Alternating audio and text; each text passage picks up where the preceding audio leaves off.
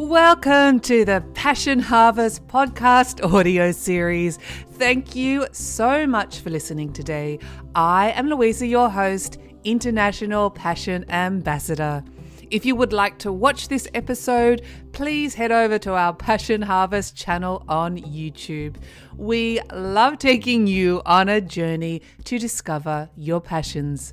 Thanks for listening. Hello, passionate listeners. Welcome to Passion Harvest. I am Louisa, your host, International Passion Ambassador. Thank you so much for joining us today, tonight, wherever you are in the world. And if you like this episode, please do subscribe to the channel or the podcast. I can't believe I've kept this man waiting for a few minutes. I got the times wrong and I had to put some makeup on. He is the famous, if you don't, I'm sure you already know who he is, Raymond Moody. Raymond Moody has researched the most fascinating frontiers of life and death and life's greatest mysteries. In 1975, Raymond Moody coined the term near-death experience in his book, Life After Life, which has sold over 13 million copies. Raymond has heard thousands of accounts of near-death, shared death, and after-death experiences, and his interest in the afterlife has become such a focus of his life's work. And of course, one of his passions. Raymond has both a PhD in philosophy and as an MD, and has a strong interest in how medical realities intersect with the realm of philosophy. Raymond is the author of multiple publications. I think it's 12 or 13. He is a professor, public speaker, and grief counselor. Throughout his 5-decade career, he has explored themes related to the transpersonal aspects of death, dying, and grief. His book, Glimpses of Eternity, discusses the phenomena of shared death experiences. His inquiry into past lives is detailed in his book, Coming Back, and share methods for evoking the dead from ancient Greece to modern times in the book, Reunions. Raymond's PhD in philosophy focuses on unintelligibility. I'm glad I said that right. And his latest book, Making Sense of Nonsense, discusses what nonsense teaches us about consciousness and altered states of being. This is his story and this is his passion. Raymond, welcome to Passion Harvest. I'm so honored and excited to have you on the show. I am so happy to be with you, Louisa. Thank you so much for this invitation. I can't believe I kept you waiting. I really, really do apologize. Let's dive right in. I'm not from New York. I'm from the South. In the South, we understand manana very well. I just said Raymond's the most patient man I've ever met. Since you are an expert, how would you define a near-death experience? Well, as I learned from Plato when I was 18 years old, occasionally when somebody almost dies and is revived, they have these astonishing experiences which convinces them that there is a world beyond. And I'd learned about these as they were fascinating to the early Greek philosophers like Plato and Heraclitus and Democritus, the atomist. But then 3 years later, I always assumed it was just something from ancient Greece, but in 1965, I learned that a professor of psychiatry at the University of Virginia, where I was a student, Dr. George Ritchie, had had such an experience. And George was very open to the students, so I went and listened to him, and I was just blown away. I mean, I didn't know what to make of his experience, but I knew that he was a genuine person. Mm-hmm. And subsequently, I got my PhD in philosophy, and I was a philosophy professor. I heard these same stories from my students and from my fellow faculty members. And as you mentioned, subsequent to that time, I've interviewed literally thousands and thousands of people from all over the world who've had this same kind of pattern of experience. It's absolutely fascinating. And obviously you have your skeptics out there, but it just can't be made up. There definitely is a life after we pass the physical body.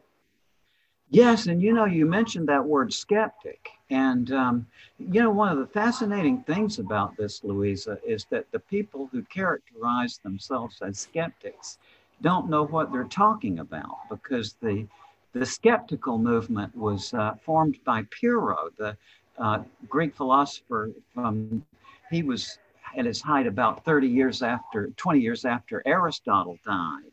And the skeptical movement is the idea that you pursue your inquiry vigorously, but at the end you avoid making a conclusion. That's what skepticism means.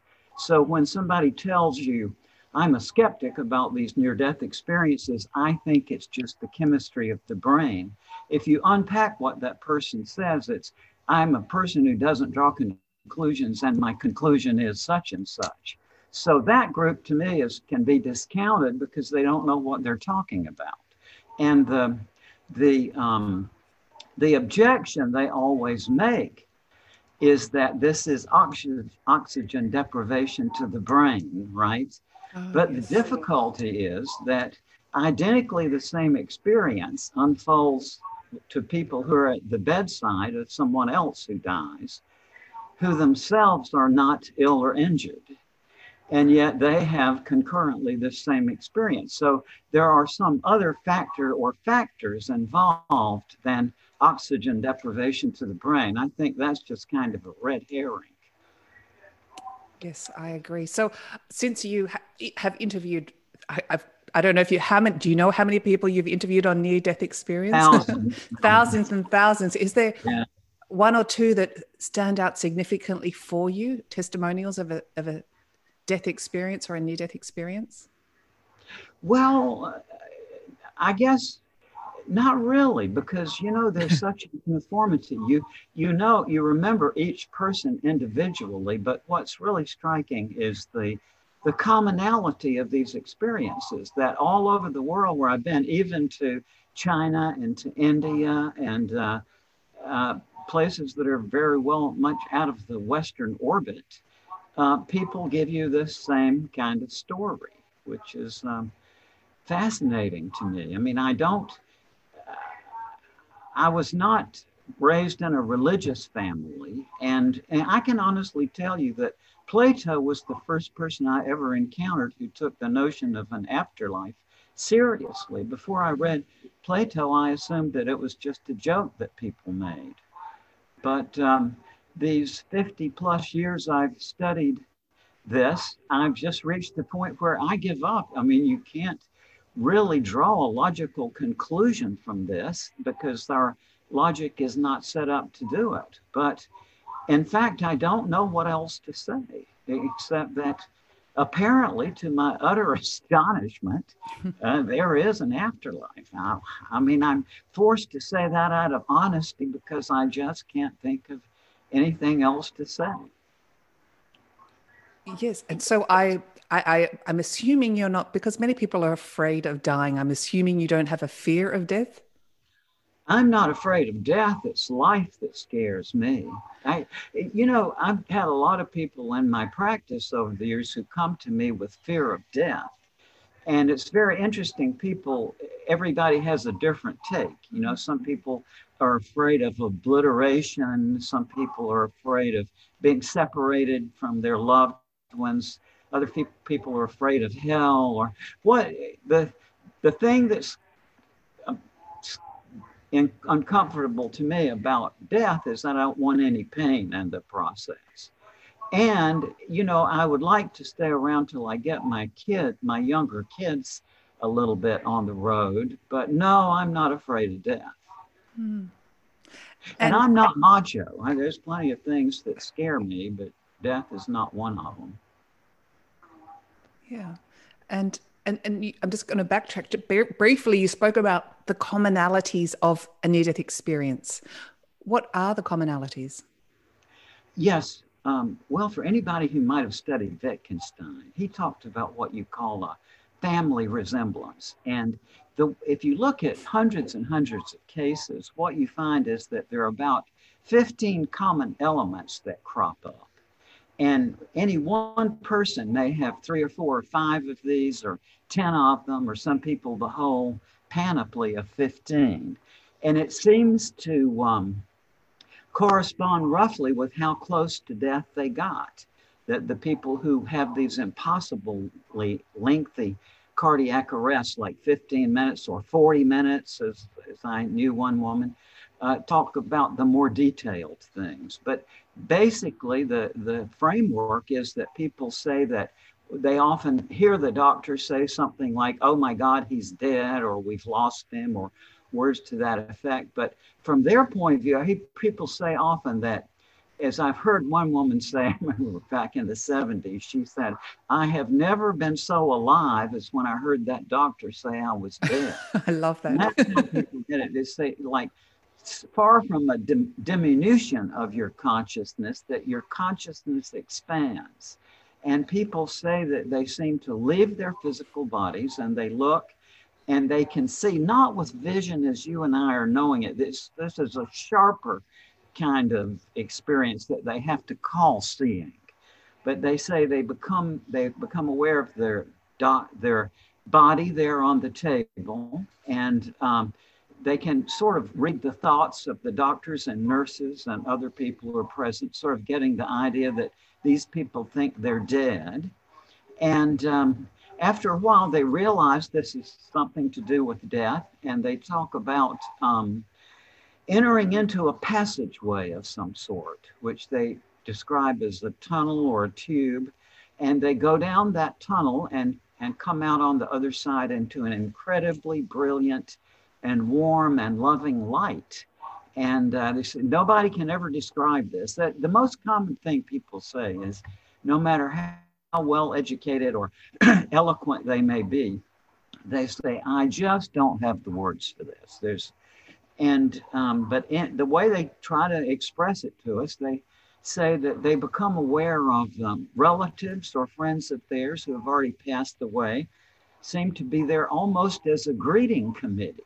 They say it's not like you see the physical body of the person, but they're all of the personality and the feelings and the memories are there.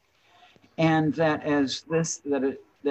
then, as it's often described, everything else sort of disappears and they find themselves surrounded by a sort of three-dimensional holographic panorama, that time stands still.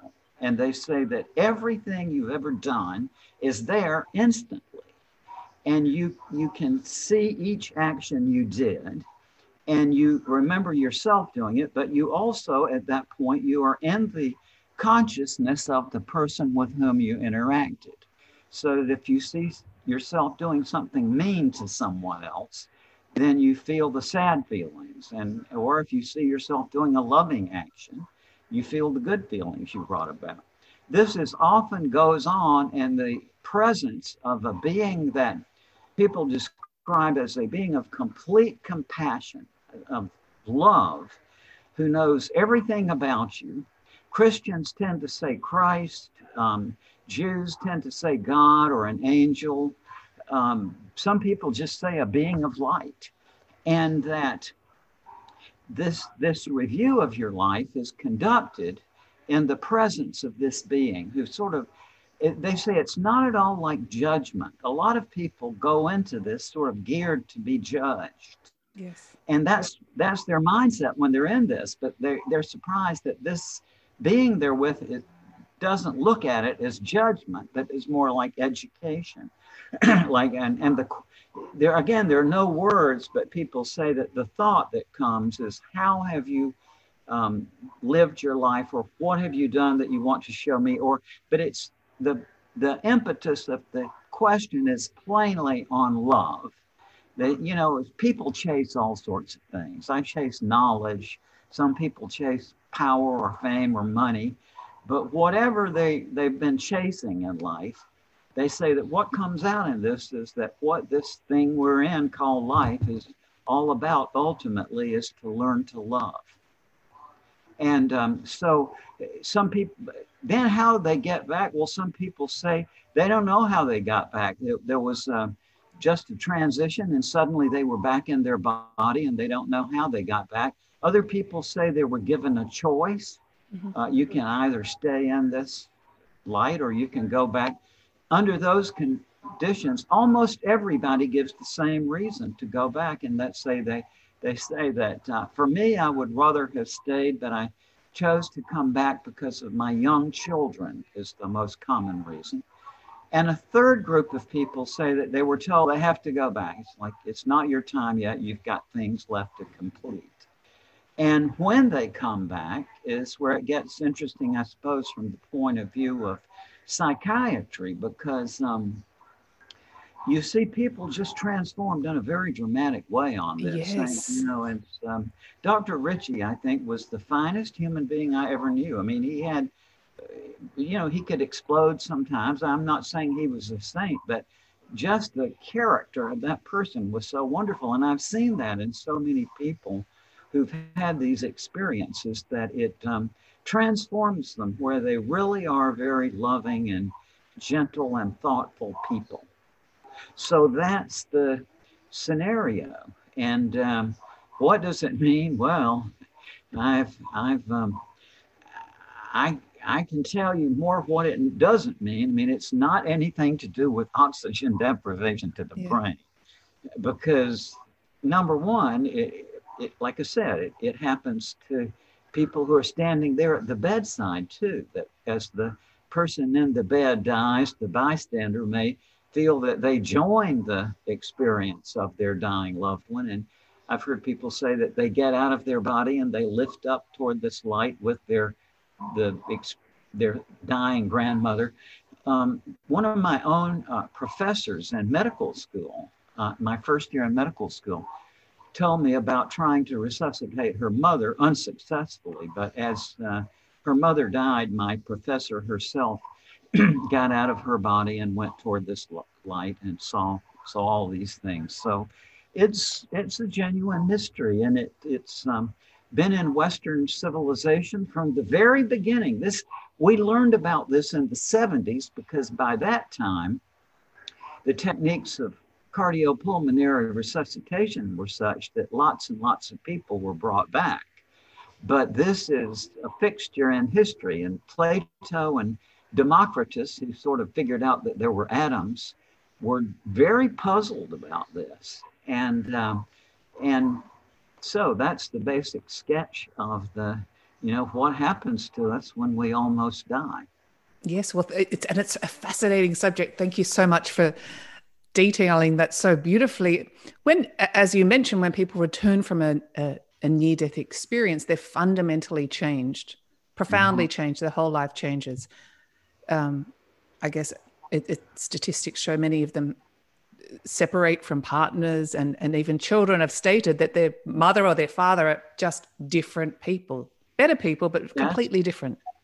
Another very common after effect is to pursue their education. Very often I hear from people that in this life review, that when they see scenes in which they were learning something, this being of light sort of focuses on this, and that the thought they get was that this doesn't stop when you die. That, as I've heard people say, that this process of learning goes on eternally. It's like I've had quite a number of people with the extremely lengthy cardiac arrest who talk about seeing a whole dimension that seems to be just like an institution of higher learning. It's like a man said that if you try to imagine Caltech and MIT and Yale and Harvard and Princeton and all of them wrapped up into one, you can hardly even get a sense of what this is like, that it's a dimension of people who are intent on pursuing knowledge. It's very, very interesting. And it's also been claimed by many near-death experiences that they come back with sort of certain gifts, psychic gifts. Yes, I've heard this. Well, I'm sure you have. You're the expert. Yeah, I remember a woman named Frances Stokes, and that was the first person I ever heard this from. And she was saying to me, she said that after this experience, she actually was the receptionist of a physician in Georgia, and who my dad knew. And people say that after this, you have a sort of sixth sense about people. She said that when she would get on the elevator with people, she could kind of sense what is going on in their lives and such. Yeah. And then also another thing that's very important about this is people say that you're still yourself, that you see this vision of the importance of love, and yet that it's very difficult to put this into practice in this realm. As I like to put it, it's very hard to get through the average day without wanting to choke at least one person. And that doesn't change. That you've seen this vision and you're still saddled with your human instincts. And so what that seems to do, from my observations of people, is that it puts them on a genuine quest to like a spiritual quest. I just seen remarkable transformations in people like this. A woman I got to know very well, who her sisters told me that before this experience, she never read anything except romance novels. And after this, she became quite a scholar of religious studies. And she would, when she came to my house to visit us, she would read my philosophy books and psychology books and so on, or texts on the history of religion. So it does have a profound impact on people. Yes. And you mentioned just previously shared death experiences. What is a shared death? And that's another fascinating it is. subject. That was the situation I was describing earlier, where people at the bedside who are there in the presence of somebody else who dies, that as the person dies, they will experience this themselves, even including, by the way, the life review. And for years I thought, well, surely this is only people who are very close to the dying individual. But a few years ago, I got a communication from a physician who was called to the ER to resuscitate a patient he had never laid eyes on.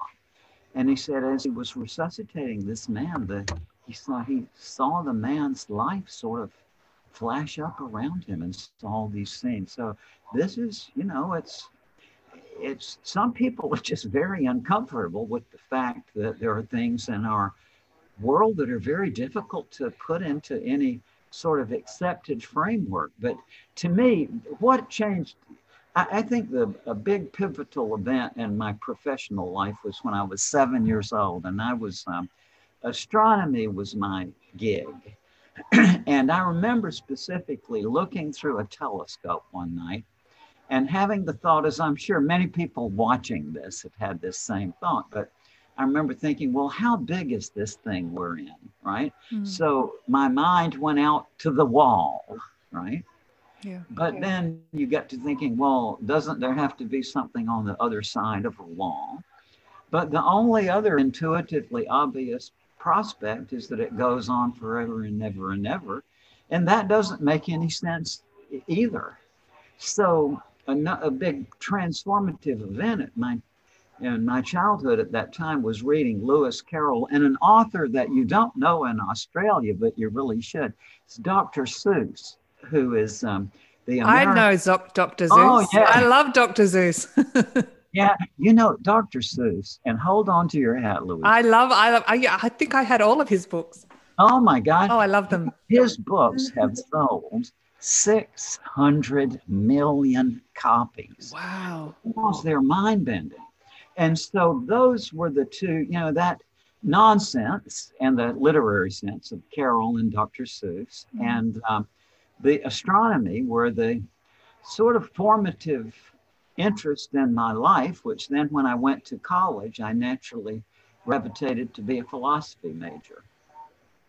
I've just got this visual image, and I believe he didn't do all the drawings, but all the incredible drawings of the nonsensical, yes, whether you'd call them animals or characters in the books, they really stretched the imagination. And it's so important to think outside the box of things we don't understand. Many people don't ask themselves questions that they don't know the answer to.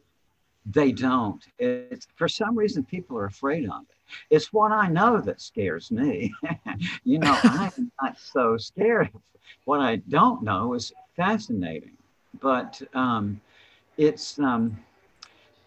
think that is the major blockade that keeps us from thinking rationally about life after death, is that we're scared of things that are unintelligible. But to me, that just draws my interest.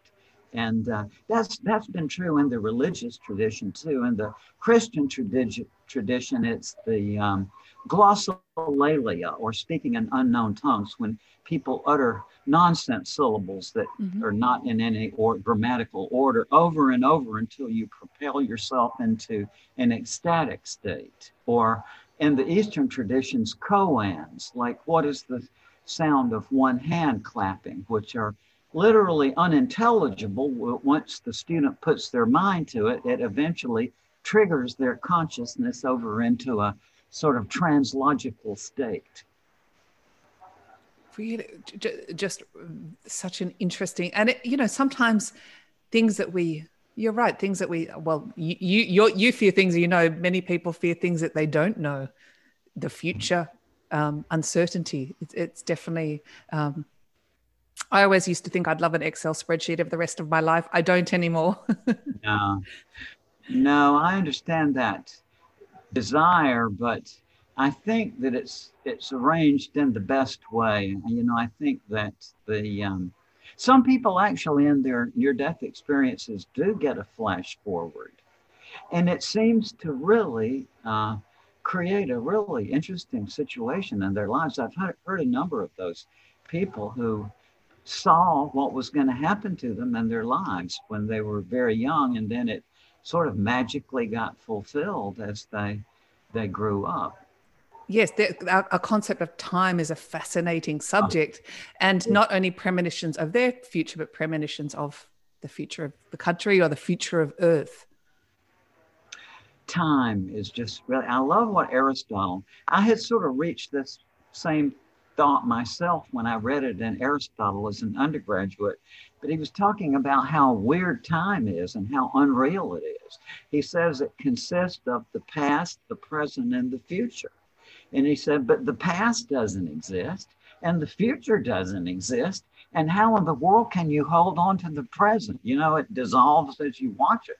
So time is a great illusion. And as I did geriatric psychiatry for a while before I went into forensics ultimately, but I did geriatric psychiatry for a while with really, eloquent people who were in the kind of movers and shakers in this particular town. And that's something that often comes up with people as they grow older. They become aware that time doesn't make any sense, and especially in these near-death experiences, people say there's no such thing as time, that they see everything they've ever done in this panorama, but no time passes. Yes, we tend to perceive time as a linear forward motion or a passing of events. I'm coming more to the belief that everything's already happened. Yes, that's one way of looking at it. I guess I can't get my mind around that or any other, way of looking at it. All I know is that something is fishy here. That what we measure by the clocks and stuff like that. Well, I remember in college, reading in Newton's Principia, my second semester, absolute true mathematical time of itself and in itself and of its own nature flows equably without relation to anything external. And I remember specifically reading that sentence and saying, wow, Newton really had it down. And then the next month we read Einstein. Relativity. It's not true. It sounds so rational what Newton says, but as soon as you start thinking about it, time makes no sense. Yeah, it's very plausible. Wait, do you have a photographic memory to remember all these? I don't know if I do or not. I think it's more interest. I'm just so fascinated with my subjects. And so I think that my fascination sort of imprints it in the memory more than I don't know whether. Well, I love how your mind works. It's fantastic. Do you have any examples of interesting predictions or premonitions of future events that near-death experiences have had? Yes. I remember one woman who's an executive at a major company who told me when she was in college, she had a cardiac arrest. And in her during the cardiac arrest, she had a near-death experience in which she saw her life come by, and she married this guy and then had a couple of kids. And so then when they brought her back, she was trying to say to the doctor, I can't be here. I've got a husband and two kids. Oh, sure. So she quickly realized she shouldn't talk about that. But then just as it happened, and it happened in life just that way. She met the guy and then had the kids. And so, yeah, I mean, I've heard this from so many people. Very, very interesting. You talk about I love your term chasing knowledge. Mm-hmm. And that's led you, I guess, to where we are today, the pursuit of knowledge. Yeah. Why I mean, as you said, some people chase riches or fame. Why knowledge? What does it do for you? I don't really know, except I'm just always, my whole life, I've been curious. Like, it's to me, curiosity and creativity. Those, in terms of what you would think of as professional things, that's what it's all about. And to me, what is astonishing to me that I see people who apparently are just not curious, and I just can't figure out what is that like not to be curious. I can't imagine it. And I was a forensic psychiatrist. I worked in a maximum security unit with mostly paranoid schizophrenic killers, but mass murderers and occasional weird serial killers, not the regular sociopath ones, but the ones that were just kind of weird we would get sometimes. And many times people ask me, weren't you scared? I was about to ask that question. Yeah, and I said, well, no, it never occurs to you to be scared because it's just, you just want to find out about this stuff. And I remember every morning going into work, it was always like, what are we going to see today? And like, what have the police brought in for us and so on. It was just, but I'm just, curiosity is, it's fun. I also, when I had that experience as a kid with my astronomy, Mm-hmm. what came along with it was that I realized that even though I wanted to know, that I would never know much of anything, right? I mean, when you're thinking about the interstellar distances and so on, with that came the realization that I won't get much knowledge. And so that's a very good thing for me because I don't care that I don't have very much of it because I mean, I just consume books all the time, but I realize that no matter how much you learn, it's just not even a hair's breadth of what there is to learn. So it's very satisfying in that I'm always fascinated by people, for example, who have ideologies, like they've got to have everything in some sort of system where, and that must be such a bore. I mean, what could that always, that thinking you've got to have an answer to everything. I mean, I just don't get it. So there's, a lot about other people, even though I was a psychiatrist, people just don't make sense in very powerful ways, I think. And sometimes, and many times, it's okay to say, I don't know. Yeah, I'm happy to say I don't know. But, some people would do anything to have to, to avoid saying, I don't know. And it's like I said, I really appreciate all these wonderful remarks that people have made about how much my book, Life After Life, has helped them and so on. And that touches me deeply, and I'm grateful. And at the same time, I can say that I don't have a noble purpose in my work. To me, it's just that I'm fascinated with what is. And, I want to find out what is. But how wonderful at the same time in pursuing your curiosity that you're offering people so much comfort. Yeah, that is gratifying. As I said, it's nice to be able to use your knowledge to help other people. So does it bother you that some people don't have curiosity? It puzzles me. I just, I try to imagine myself into that world and I just don't get it. It's like, I just don't understand it. And it's like, why are some people not curious? I have a wonderful friend who's actually quite bright. And, the latest findings in astronomy is that, well, I won't go through the whole deal, but it looks like there are probably about in the known universe on the order of 1 billion trillion Earth-like planets. So I was talking about that with this friend of ours a few years ago, and I just immediately started thinking about the prospect of other civilizations out there. And she said, Raymond, why would you be interested in that? And I was just astonished, like, how could somebody not be curious about that? I don't know. Yes, curiosity is an incredible thing. That would probably take me on to your philosophy PhD focus on unintelligibility. That's a bit of a tongue twister. And your latest book, Making Sense of Nonsense. What nonsense teaches us about consciousness and altered states of being, which let me show it to you, because of all my books, I'm most proud of this one. Oh, that looks great. And what it's about is the reason why we can't think logically about the question of life after death was stated most brilliantly by David Hume, who said, by the mere light of reason, it seems difficult to prove the immortality of the soul. He said, some new species of logic is required for that purpose, and some new faculties of the mind that they may enable us to comprehend that logic. And actually, Hume was probably being ironic. What he meant was that it's impossible.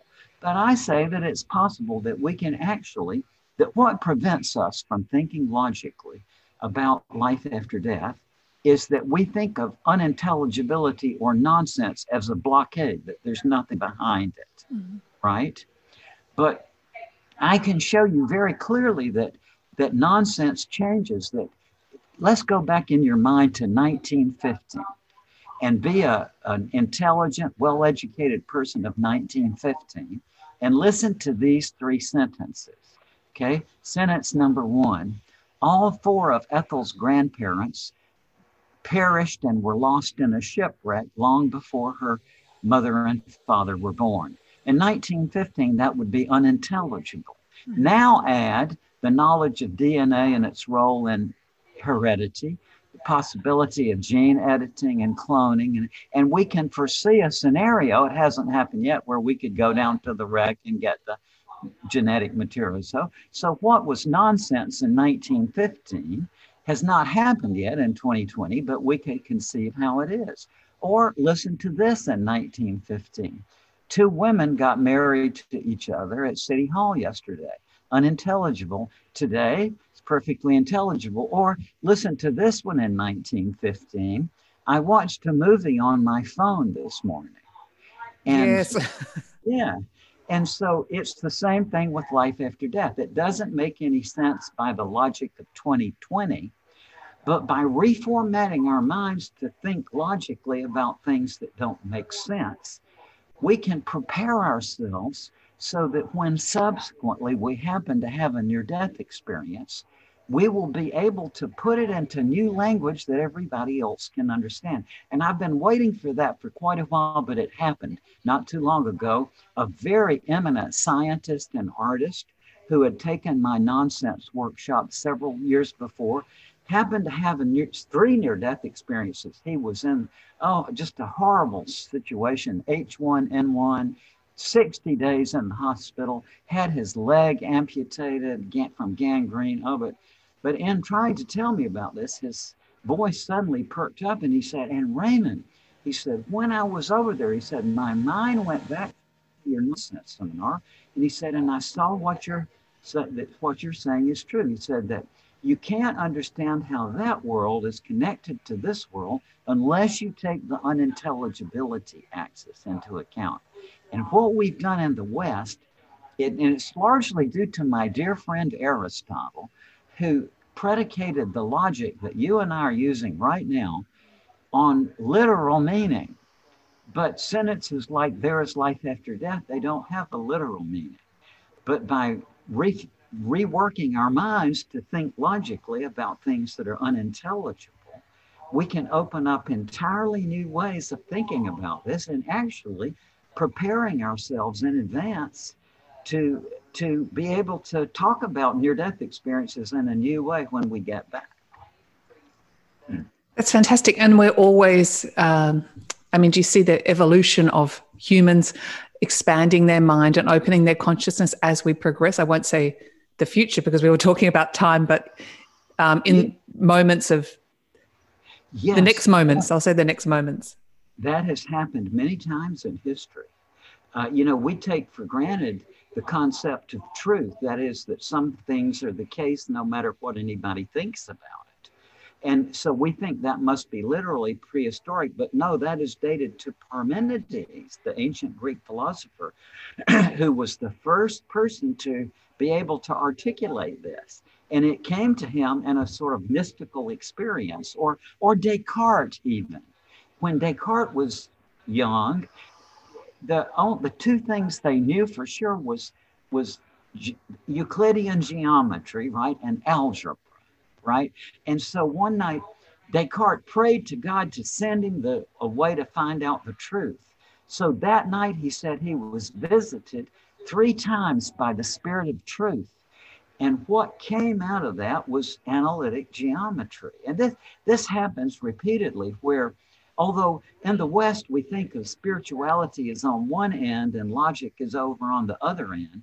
In actual fact, there have been these big experiences where logic and the spiritual kind of come together to lead to new insights. And I think we can do it. I mean, it's very easy, as I've learned for years, to get our minds to the point where we can think logically about things that don't make sense. And I taught a course in this, and I had my students, I wrote these exercises which enable students to reformat their minds so that you see that things previously that you thought were unintelligible, actually there's a new way of looking at them. So I'm very excited about this because I think that we're on the verge of having entirely new techniques that enable us to probe not just the question of life after death, but other big questions that have up to now been, intractable. Well, I'm getting excited talking to you about it. The book sounds amazing, and it's almost like reframing our way of thinking or readapting how we perceive and think as we walk in this world. Yes. Like, for example, the common sense view, right, is that nonsense is sort of undifferentiated nothingness. But I can show you very quickly, for example, that there are different types of nonsense. Like, listen to these 3 sentences. 'Twas brillig in the slithy toves did gyre and gimble in the wave. Well, you recognize that as nonsense, but now listen to this. Holiness breeds the vestigial lipstick of spontaneity. That's nonsense, but it's a different type. And now listen to this. That cannibal that you men just ate was the last one in this city. That's unintelligible too, but it's a different type. There's at least 70 different types. And it's very easy for students to learn how to write these different types and to see the differences. And when you do this, it opens up channels of your mind that you didn't know you have. So what I'm saying is that Hume's criterion, which was right, that what we need is a new species of logic and new faculties of the mind. Well, that's not impossible. As a matter of fact, we can do it. And when we do it, it opens up whole new pathways to think about the biggest question of existence. Is there a life after death? I just got a word, and I'm almost going to call you the curiosity ambassador. You're basically, in very simple terms, you're asking people to be curious, which is... Because it's fun. And again, wonderful, wonderful, wonderful. I've asked all the questions for this. Is there something you'd particularly like to talk to the Passion Harvest audience about, Raymond? Well, I would like to talk with you about it for a moment, Louisa, because I can talk to you all day. Your interest in passion. And I am, you know what, I was always tried to figure out with my psychiatry patients what their passion in life was. And what I saw recurrently was that people would come into me who were famous for something, Mhm. that I would always find as I talked to them that what they were famous for was not really what they were interested in, and that what what they were known for was something that came from some other interest. And that's often how it happens. That I mean, I guess even though I wrote in Life After Life that I came to the question of near-death experiences from being a logician and interested in the philosophy of language. That's where it came from. And you know, because if you think about it, what people with near-death experiences tell us is that there was no time and no space, and that there are no words for it. But the closest they can get to it is to say, I got out of my body, I went through a tunnel into a light, I met my deceased relatives, I saw my life pass and review, I came back to my body and returned to life. Well, that's a travel narrative, right? But Yes. a travel narrative doesn't really have any coherent meaning if there's no time and space. So the fact that it's nonsense in 2020, you see, doesn't mean that it's going to be nonsense 5 years from now. And I don't think it will, because I think that we're on the verge now of opening up parts of our mind that it will enable us to think about not just this, but lots of big other questions. You know, physicists will tell you that the two most powerful explanatory systems ever devised are the Einstein's general theory of relativity and the quantum theory.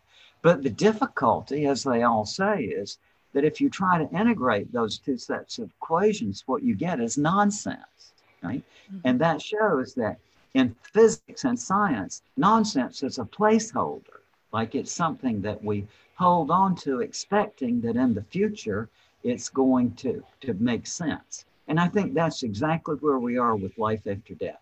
It's very hard to comprehend in 2020, but I think we're on the verge, and in a few years, we're going to be able to actually think rationally about the biggest question of all. Well, how exciting, and certainly the biggest question, because it happens to each and every one of us. That is inevitable. We all die. Yes, yes. And I'm, you know, the more you know about this kind of experience, the odder this world that we're in becomes. And one of my favorite writers when I was in high school was Elie Wiesel. You're a little young to remember him, but he Thank was a, you. he was a scholar who was in Auschwitz, but then he escaped after the war, and he was a Nobel Prize winner in literature, as I recall. And I loved Elie's works. And in one of his books, he says, God made man because he loves stories. And that really set me to thinking about the whole notion of personal identity. Like, what is your personal identity? And I think that Elie Wiesel's thought was kind of right, that it's basically we are our stories, right? And that I noticed as in my geriatric career, I heard this all the time from very eloquent older people that as they look back on their life, the older they got, the more the impression they developed as they looked back that their life had been a kind of script or story.